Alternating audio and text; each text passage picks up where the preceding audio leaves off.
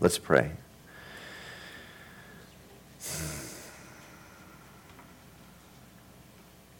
Lord, we have cheapened your grace. We have cheapened the cross. We use the cross and those wounds, those iron stakes that went through your hands, your feet. We have used your wounds as a license to sin, as a license to be comfortable, as a license to be lazy.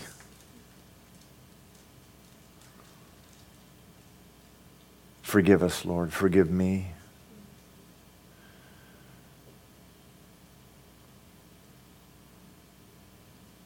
Forgive me, forgive us, Lord, for thinking that we could do anything short of what Jesus says to this very rich young man, giving up everything. Everything. And Lord, it's not as if we don't get all in return. It's not as if we don't get all of you in return. Your word says that over and over, that you're our portion.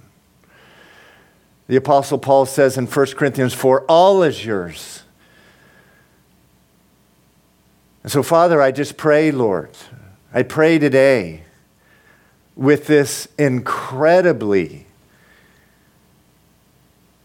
confrontive story. It means what it means. It says what it says. Unless you give all, unless you sell everything you have and pick up your cross and follow me. It says what it says, Lord.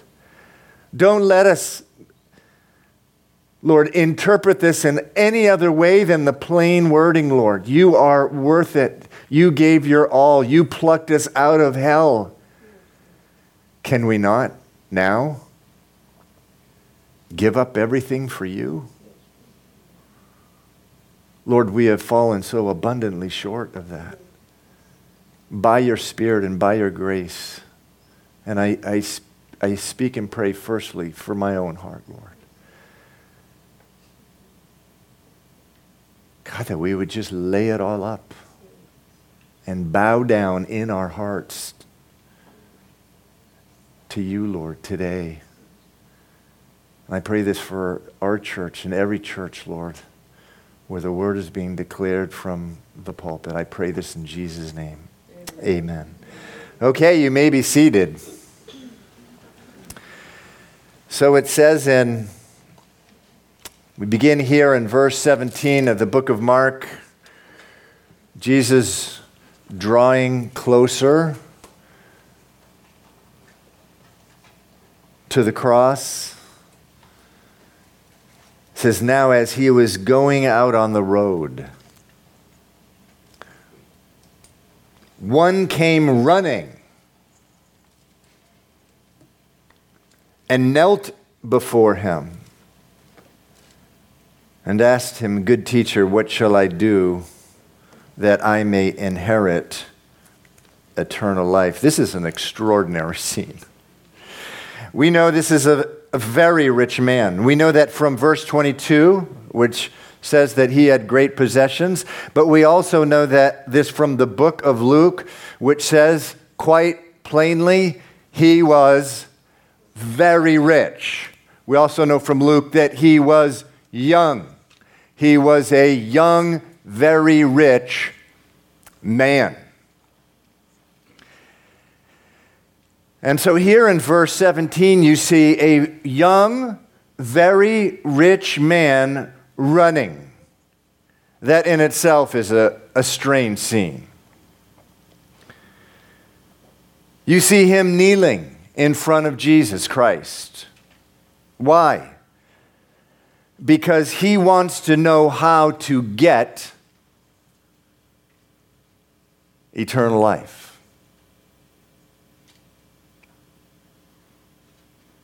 This verse is similar to another verse in Acts chapter 16, verse 29 and 30, where it says of a jailer, a man in charge of a jail that the Apostle Paul was in prison in. It says that then he ran in, fell down trembling before Paul and Silas, and he brought them out and said, "Sirs, what must I do to be saved?" Acts 16, 29 and 30. Trembling, he said, "What must I do to be saved?" It's really the same question. The very rich man here in Mark chapter 10, what must I do to have eternal life? The jailer in Acts 16, what must I do to be saved? The story here in Mark 10 is about what needs to happen for you to be saved. How are you saved? That's what this story is about. It does beg the question, saved from what? Saved from what? You know, there's a lot of ridicule of Christians. Actually, even sometimes there's a lot of ridicule by many people who call themselves Christians of other Christians. They think you have to be saved. There's a lot of ridicule about this. But there's really nothing funny about it at all. Because Romans chapter 5, verse 9 says this, "We shall be saved," meaning those who are saved, "from God's wrath through Jesus." God's wrath, his punishment. There is a God, and he is holy, and he's not happy. The world's in a lot of trouble. This city is in a lot of trouble for substituting God for ourselves. I want to call my own shots. I want to decide what is right and wrong. I want to be my own God. The wrath of God because of ignoring God. The wrath of God because of thinking about God and just shrugging your shoulders. Whatever. I'm sure in the end he'll let me and everyone into heaven. The wrath of God for the shaking of the fists at God, like many do every day. Some of you in this room do that. The wrath of God for running from God, for trying everything but God to try to run your life. Oh, how the world needs the salvation of God. I was reminded this of late last night, early this morning. I was out just here a little ways away from here on a prayer walk at about midnight. And on the same walk, I encountered two young ladies in different places, just lying on the ground, appearing to be drunk. I tried to help them, both of them. Both of them wanted to be left alone. It made me sad. It made me frightened for their souls, trying everything but God. There are a lot of parties in my neighborhood at that time, and the sounds of the weekend night in the city give me a deep sense of how people need God. You know, there's a laughter that's full of God, and there's a laughter that's empty of God. And that is the laughter that I heard last night. And it gave me a deep, deep sense of how so many in this city need to be saved. They need to be saved. Jesus came to save them. He came to earth for the purpose of saving them, for the purpose of saving people. Jesus said in Luke chapter 9, "Why did I come? Oh, to give everyone a beautiful example of what a really swell guy is like." That's not what the Bible says, but that's what's taught in many churches today in this city and around the country. Jesus says, this is what he says of his own ministry. The Son of Man has come to seek and to save. That's what he came for, to save that which was lost. The word save, referring to being saved from God's judgment, is used about 35 times in the New Testament.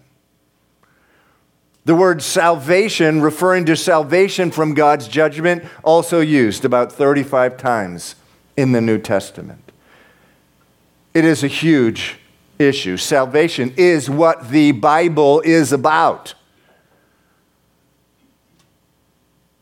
You know, it always worries me when I speak with a Christian and I say, are you, or anybody really who's into the Bible, and they say, well, you know, I'm in the Proverbs. And I say, that's good. How long have you been there?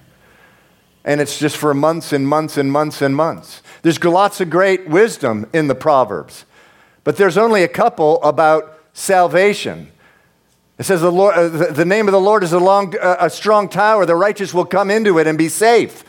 But you got to move out of the Proverbs. In fact, you got to move out of the Psalms. I'm a Psalm junkie.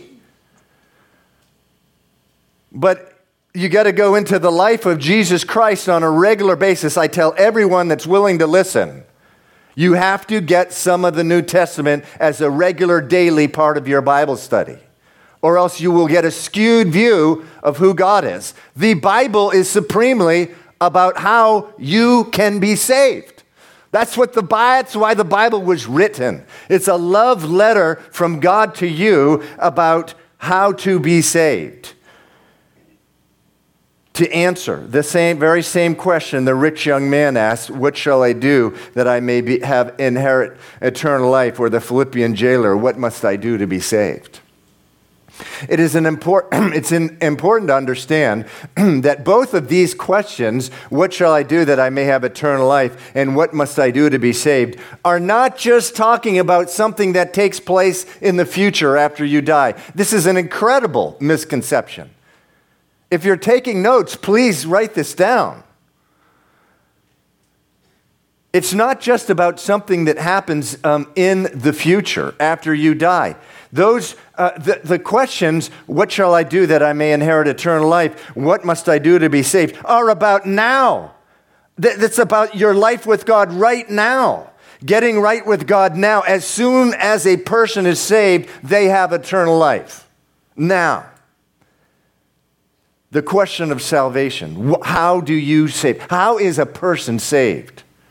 So again, in verse 17 of Mark chapter 10, the very rich young man came running and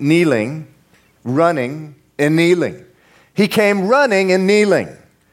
So now this man, whatever else we're going to find out about him today, he wasn't running away from God like so many are in the world today, like I spent a good part of my life doing. This man cared a lot about his salvation. I have a question for you. Do you care about your salvation? Do you care about it? Or do you listen to that word and kind of smirk in your spirit? If you do, you're in a dangerous place and you're tremendously deceived.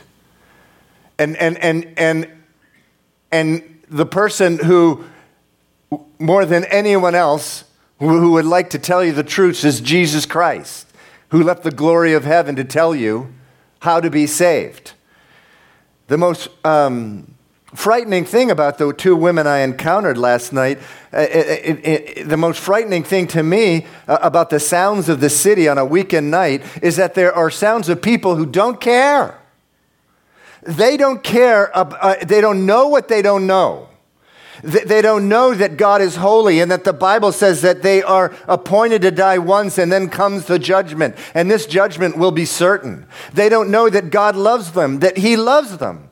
He's knocking at the door of their heart and they're shutting Him out. They don't know God. They don't care. Is that you this morning?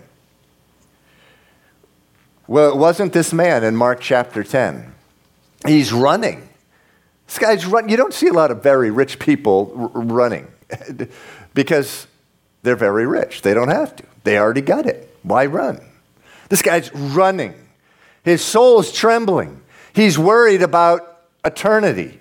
He's worried about his relationship with God. And he says, "Good teacher, what shall I do that I may have eternal life?" Verse 18, let's continue. Jesus' response is this. Jesus said to him, "Why do you call me good? No one is good but one, and that is God." Now, please don't read this as if to say that Jesus is making a statement that he, Jesus, is not God. You would have to ignore the rest of the Bible to conclude that's what he is saying. One commentator put it like this, and I'm just going to summarize. Jesus' response here, again, where he says, "Why do you call me good? There's only one person who is good, and that is God."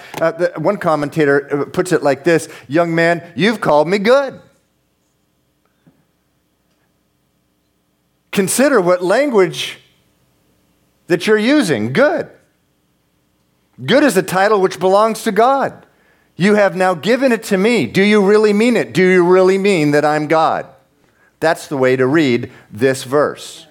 So Jesus continues answering the rich young man's question in verse 19. You know the commandments. Do not commit adultery. Do not murder. Do not steal. Do not bear false witness. Do not defraud. Honor your father and your mother. Verse 20. And he, the very rich young man, answered and said to him, "Teacher, all these things I have kept from my youth." Very importantly, remember the Gospels, Matthew, Mark, and Luke. The three Gospels, what's called the Synoptic Gospels, these stories are all in all three. It's good to read all three of them side by side. One of the things that we learn from Matthew is Matthew's account is this. The young man said to Jesus, "All these things I have kept from my youth. What do I still lack? What is something still missing in his life?" So here we learn something astonishing, but it's so very true. Here's a man who, to the best of his ability, kept God's commandments. He grew up in He grew up in a very religious home. He grew up going to church. He came out of the womb with a Bible in his hand, whatever. That kind of home. And here's a man who from his youth kept the commandment, and yet his soul is not at rest. It says right here, what do I still lack? Because there's something missing in my life. He's kept the commandments, but he's still running to Jesus. He's still kneeling down before him. And even after Jesus tells him to obey the commandments, he says, well, what do I lack? He knows it. He knows that something is missing. Verse 21, Jesus said, looking at him, it says he loved him. One of the great things, by the way, about the book of Mark that I've come to appreciate so much is the little detail. This little detail, and so he loved him, it's not in Matthew or Luke. But man, it really, really makes the story here. It's comforting. Very, very comforting to me. It says Jesus loved him. And he said to him, one thing you lack. Go your way, sell whatever you have and give it to the poor, and you will have treasure in heaven, and come, take up the cross and follow me. So we learn here that even a person who obeys the law, who lives a good life, a moral life, a law-abiding life, that person is no closer to God than a person who is on the ground, drunk in the city of Boston at midnight. No closer to God at all, whatsoever. Both of them can be as miserable as the other. Both of them are lacking what every human being who has ever lived has needed for life. Jesus Christ, the Son of God, the bread of life, the living water, the good shepherd, the light of the world, the wonderful counselor, the King of kings, the Lord of lords, the way, the truth, and the life. They're both missing that. Without Jesus Christ, it is impossible for a human soul to have rest. Whether the human soul is doing everything it can try to be bad, or they're trying everything they can to be good. They're both miserable because they were both created for God. You, Calvary Chapel, you need Jesus Christ. You need him. You need Jesus Christ, every single one of you. In this room, you need Jesus Christ. Notice how it says in verse 21, Jesus looking at him loved him. We come to church on Sunday mornings to get to know Jesus Christ in a way that we've never known him before. Each Sunday. Even if you've come to church for 40 years, you come to church to encounter God in a way that you've never encountered him before. And sometimes it's the reminder of something you've already seen 372 times, but it just comes to life. And here we learn that Jesus Christ loved you prior to you getting right with him. I will tell you what is so... I will tell you what messed up thinking about Jesus Christ is. Here's messed up thinking about Jesus Christ.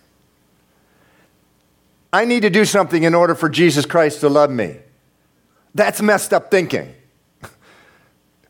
This rich young ruler he has a divided heart, and we'll see that in a moment. He doesn't have to do anything for Jesus Christ to love him. Just as Jesus Christ loved them. And this guy's got, we're going to see it in a minute. He's twisted up in a pretzel, his understanding of who God is. But Jesus loved him. He loved you before you did anything whatsoever to get right with him, it says. So Jesus Christ, that's who Jesus Christ is. In verse 21, let's continue. Or let's just, again, it says, Jesus, looking at him, loved him and said to him, one thing you lack, go your way, sell whatever you have and give it to the poor, and you will have treasure in heaven, and come. Take up the cross and follow me. But he was sad at this word and went away sorrowful, for he had great possessions. Now, throughout history, there have been those who take these verses to mean that in order to be saved, you have to give away everything you have to the poor. Some of you may need to do that. That may be what Jesus Christ is telling you. Imagine the thought in the United States of America. Never would a loving God ask someone to do that. He did right here. And he has asked many people throughout history to do it. But you can't read the rest of the Bible and come to that conclusion. Peter, the Apostle Peter, at this time, at the time of the right here in Mark, owned a house. He didn't sell it. The Old Testament and the New Testament, there are followers of God who are wealthy, and even Jesus' own disciples, again, didn't sell everything they had. So what is he saying here? If you're taking notes, listen, he's saying the same thing as he did in his very first sermon. What was his very first sermon? Someone shouted out. What? Louder. Repent and what? Repent and, wow, so many of you got that right. Jesus' first sermon, Mark chapter 1, verse 14, repent, there it is, and believe the gospel. And he's just saying the same thing to this man. This man has what? A divided heart. He's got a divided heart. He loves God, but he also loves his money. And God does not allow divided hearts into his kingdom. He doesn't allow divided hearts into his kingdom. Or another way of saying it, Revelation 3:20 says, God knocks on the door of every man's heart, every woman's heart. He doesn't enter and share space with anything or anyone. Only an undivided heart is saved. Only someone completely 100% surrendered to the will of God will ever go to heaven, will ever have life, eternal life in Him. Every one of you who comes to Jesus for salvation, Jesus will do the same thing as He does here with this rich man, very rich man. He will identify that thing which is causing your heart to be divided, and He will ask you to let it go. Now, some of you, it's the standard fare, whatever. Lying, stealing, drinking, drugs, sexual immorality, and obsession with making money. You can't be saved if you are holding on to these things. Impossible. Lying, stealing, drinking, drugs, sexual immorality, and an obsession with making money.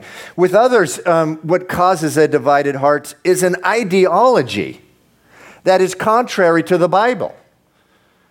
I think that I and everyone else has the right to be married to whoever I want, regardless of what sex they are. We saw that last with Patty Height.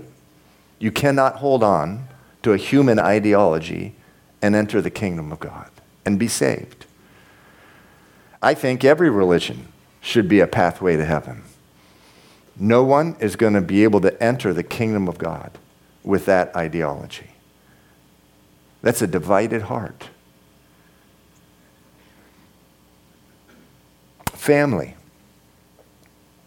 Do you know how many times in human history Jesus Christ has said to someone who came to Him running and even kneeling, how do I be saved? And He said, you have to leave your family. And they walked away sorrowful. I tell you, I admire the Jews that I have met that have come to salvation in Jesus Christ. Because from their family's standpoint, it's a complete betrayal. In the Orthodox community, they have a funeral for them. Muslims who come to Jesus Christ. Jesus doesn't change the terms. Oh, you're a Muslim. I get to bend a little. No. You have to leave your family. The wonderful, wonderful testimony of the thousands, hundreds and thousands of Muslims that have left their family, that have been willing to forsake and leave their entire family.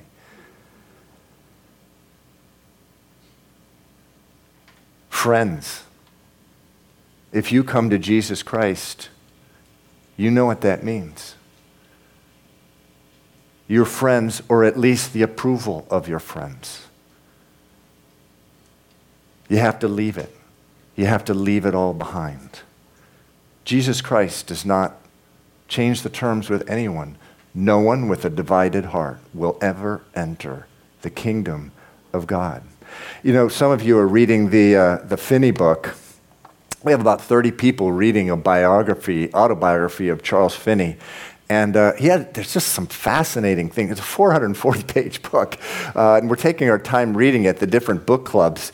I recommend it to everyone, but he brings up some things a couple times in the book that sometimes like the craziest, silliest, stupidest things in the world will keep someone out of the kingdom of God.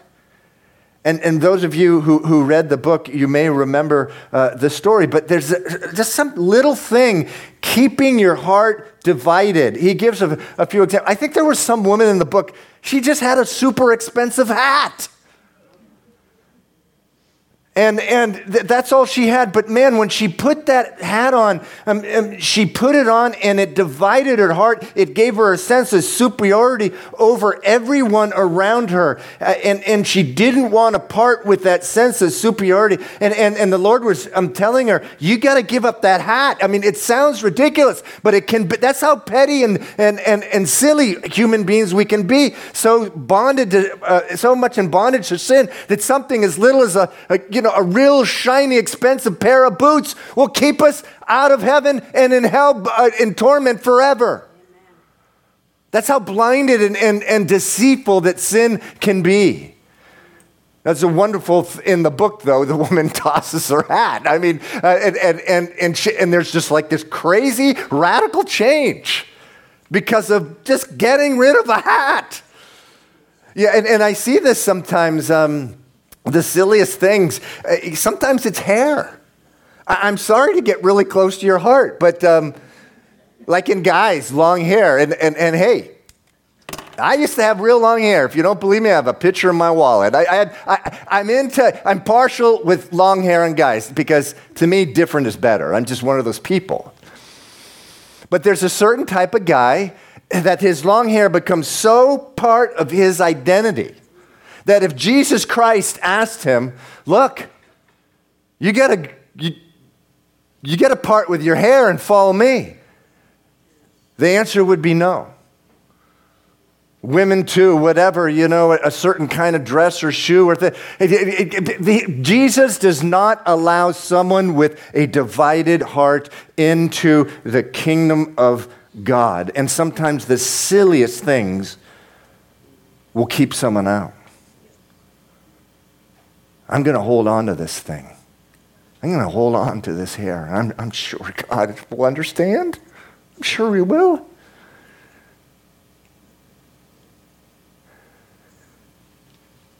No. Cast it out.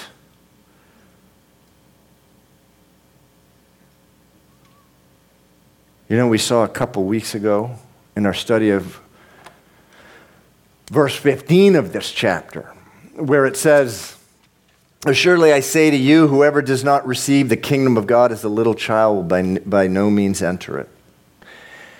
And I think the thing that was stressed in that message was the gospel is so simple. If a child doesn't get it, you're not explaining it right. If you put your trust, if a man or woman or child puts their trust in the life and death and resurrection of the Son of God, they're saved. Forever. It's just so simple. However, Calvary Chapel, don't confuse simple for easy. Now, I see this mistake all the time. From time to time, I will hear someone sharing the gospel of salvation, and they say something like, it's it's easy. No, it's not easy. It's simple, but it's not easy. Consider what Jesus says in Luke chapter 13, verse 24. He says, "Strive to enter through the narrow gate, for many, I say, will try to enter and will not be able." Anyone know what the Greek word is for strive? Wow, I will be impressed. Josh, what is it? What? See, he got it right. He got it right. Agonizo, from which we get the word agonize. Agonize to enter the narrow gate. It's hard getting saved. You know why? Because no one ever gets saved without giving up something super important. We are idolaters. We came into the world as idolater, and we all have an idol that needs to be cast out, and that's really hard. And sometimes it takes agonizing to get rid of something. To get rid of an idol and say, "Yes, Jesus, it's all about you now. My life is all about you." Next verse, can we have that? Matthew 11:12, "And from the days of John the Baptist until now, the kingdom of heaven suffers violence," but it says this, "and the violent take it by force." There's a parallel verse in the book of Luke, and they both mean the same thing. There's like a violent process to become saved.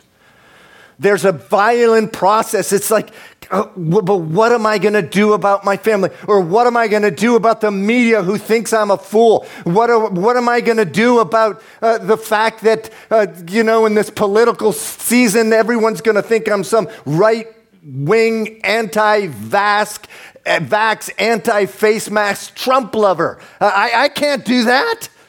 And you're going to have to agonize through it. and say, look, I don't care what they think of me. I am going to give my life to Jesus Christ. It's an agonizo. It's violently just taking salvation by storm is really is what it's about. But I tell you, pride. One of the proverbs that's wonderful is this: pride is an abomination to the Lord. It's an abomination. And you know why? Abomination, by the way, is an exceedingly great sin. Don't let anyone ever tell you that all sins are the same. They're not. All sins any sin will keep someone out of heaven. But there are some that are called an abomination, an exceedingly great sin. That's the definition of abomination. And why is it such an abomination to God? Pride. Because it keeps thousands, millions, hundreds of millions out of heaven, out of a relationship with Jesus Christ. And the Bible says that God desires every man, every woman to be saved and come to a knowledge of the truth. But oh, how our pride blocks the way. The violent take it by force. Salvation. The gospel, it's simple. It's not easy. It has been said how fierce the enemies that stand between us and heaven. Oh yeah, that's true.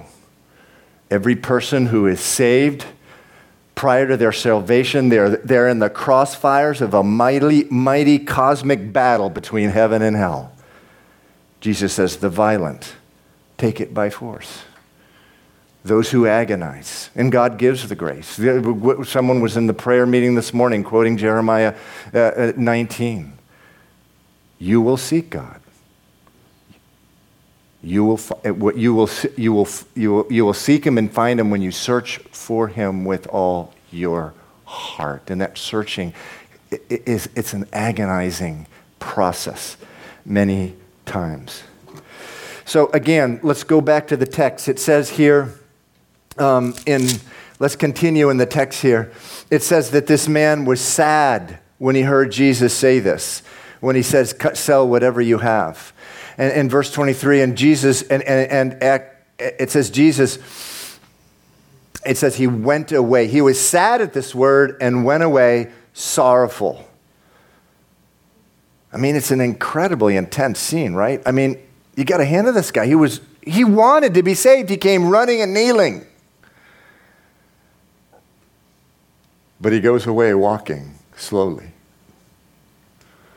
So Jesus looked around, verse 23, and said, how hard it is for those who have riches to enter the kingdom of heaven. There is something about riches that is incredibly seductive. Just the fascination that man, you and me, have with money. Because, you know, you walk into a department store, and if you have an Armani suit that's worth $3,000, you get a lot of people's attention. You walk in with a tank top, you'll be ignored. And when you have a lot of money, you're very rich. You get used to a certain thing. There's something incredibly seductive about a lot of money. And that's why we're commanded to tithe, by the way, give the first fruits of our income. Because if we don't, our hearts will harden. That's what money does. That's what money does. And so he goes, how hard it is for those who have riches to enter the kingdom of heaven. Verse 24, it says, and the disciples were astonished at his words. I mean, Abraham was rich. What are you talking about, Jesus? Abraham was exceedingly wealthy. So was King David. Actually, many people in the Old Testament who were followers of God. And they're astonished at his words. But Jesus answered them again and said to them, children, how hard it is for those who trust in riches to enter the kingdom of God. Now, important, please listen. Many of your Bibles don't have those words, for those who trust in riches. If you have the NIV, the ESV, the NASB, most commentators do not include that in the translation. So, for example, the New Living Translation says this. Do we have that, Caillou? It says, this amazed them. But Jesus said again, dear children, it is very hard to enter the kingdom of God. No mention of trusting in riches. This is like anybody. Anybody. So this is consistent with his statement, you need to agonize, to strive to enter the kingdom of God. He said to them again, dear children, it is very hard to enter the kingdom of God. Most Bible translations, that is what it says. And so, again, it's the same thing. It's this process of having to grapple with this, giving up this thing in our life that's causing us a divided heart. I just had a wonderful conversation with someone a few nights ago who had been addicted to drugs for a very long time, and he knew that he had to get rid of it, and he got rid of it for a while, but then he found some drugs in his car, and there was just a great back and forth, but after a while he just said, no, I can't do this, and he threw the drugs into the fire. That's an agonizo moment if you've ever been addicted to drugs or pornography or whatever it is that is keeping a divided heart from the kingdom of God. But that's the process that the Bible talks about. Verse 25, he says it's easier, and then he goes back to talking about the rich. He says it's hard for anyone, verse 24, to enter the kingdom of God. But he goes back to talking about the rich. It is easier for a camel to go through the eye of a needle than for a rich man to enter the kingdom of God. Now, that means what it says. It's speaking literally there. You know what the eye of a needle is with a little thread, and you can't fit a camel through that. And some people have tried to water down this verse and say, there was some gate in Jerusalem that was really short and the camels had to go down. That's nonsense. We know it's nonsense by what he says in verse 27. Let's read verse 26 first. And they were greatly astonished, saying among themselves, who then can be saved? But Jesus looked at them and said, with men it is impossible. It's impossible for a camel to get through an eye of a needle. With men, it is impossible. Did you hear that, Calvary Chapel? With men, it is impossible. I mean, that's an amazing statement there. Circle it, please. We are so sin sick. We are so sin soaked. We are so blind to God. We are so deaf to God. Our minds are darkened to God. We're so rebellious in our heart. On the outside, we give lip service to God, but on the inside, we reserve the right to our own way. We're so incredibly lost. Jesus says right here, it's impossible. Salvation is impossible with man. But then he says, praise the Lord, but not with God, for with God all things are possible. So I'd like the worship team to come up at this time. God made possible what is impossible to man by sending his son, Jesus Christ,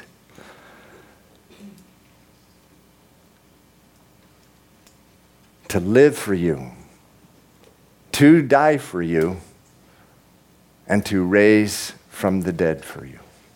That's what he did. If you've been asked to pray also, if you could come up at this time, it's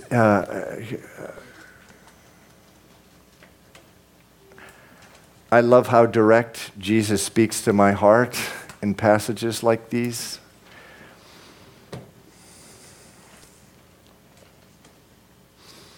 I do want to make one thing clear in case there's any confusion from the message today. Your salvation is a single transaction, one that you make one time, and once you make it with God, it's secure forever. It's secure forever. But it is an agonizing process often getting there. One of the sisters on our evangelism team that goes out on Saturdays came back and said she just was not comfortable with someone who said they wanted to be saved because it was just clear to her Okay, it'll just be a prayer. It's that there was something that this woman was clearly holding back. She hadn't completed the agonizing process of saying, okay, yes, God, I give you everything, even that thing. If you have that thing in your life that you would like to be prayed over, just for the grace of God, for you to cast out that thing, come up and ask for prayer. Please don't say, oh, surely God understands that I have that thing. Don't do it. He didn't, notice here, he didn't protest when this man walked away. God is not like that. He's a perfect gentleman. If you have that thing in your life, or if there's anything else that has stirred in your heart during this time, some kind of business that you want to do with the Lord. Sometimes it does take coming up before people and humbling yourself. See, that's what the world never does. But as I said, this stuff is simple, but it's not easy. And sometimes it is humbling yourself and standing before all people and acknowledging before everyone that you need God and you need His help. If you need prayer, please come up. I want you to stand at this time. I'm going to pray, and then we'll worship and pray. Father, I pray, Lord, in the name of Jesus, I pray. Thanking you, Lord, for the cross. Lord Jesus, I think of what this man, he was just so incredibly ripped off by walking away, because you say so clearly in your word, John chapter 10, verse 10, the thief comes but to steal, kill, and destroy. I came that you may have life and have it to the fullest. You said, soon before you went to the cross, you said to your disciples twice, in case they didn't hear it the first time, you said, I've shared all these things with you so that you may have my joy. And then you went off and you prayed to the Father that we would receive your joy.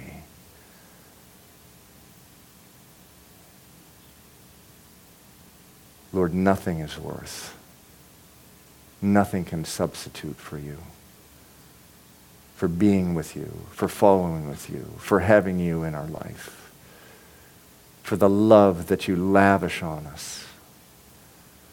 Your word says, in your presence there's fullness of pleasures forevermore. Help us, Lord. We are so easily deceived. Keep our eyes on you, Lord. Just your goodness. That you loved us before we ever did a single thing to be made right with you. It says that you looked upon this man and you loved him. That's your heart. Lord, we don't know about love like that. That's not how men love us. We've got to do something for a man or woman to love us. But you love us before, Lord. We do anything. You say God demonstrated his love for us in that while we were yet sinners, enemies, you love us. That's how you love. I pray, Lord, you'd help us now in worship, and you'd help us now in prayer. In Jesus' name, amen.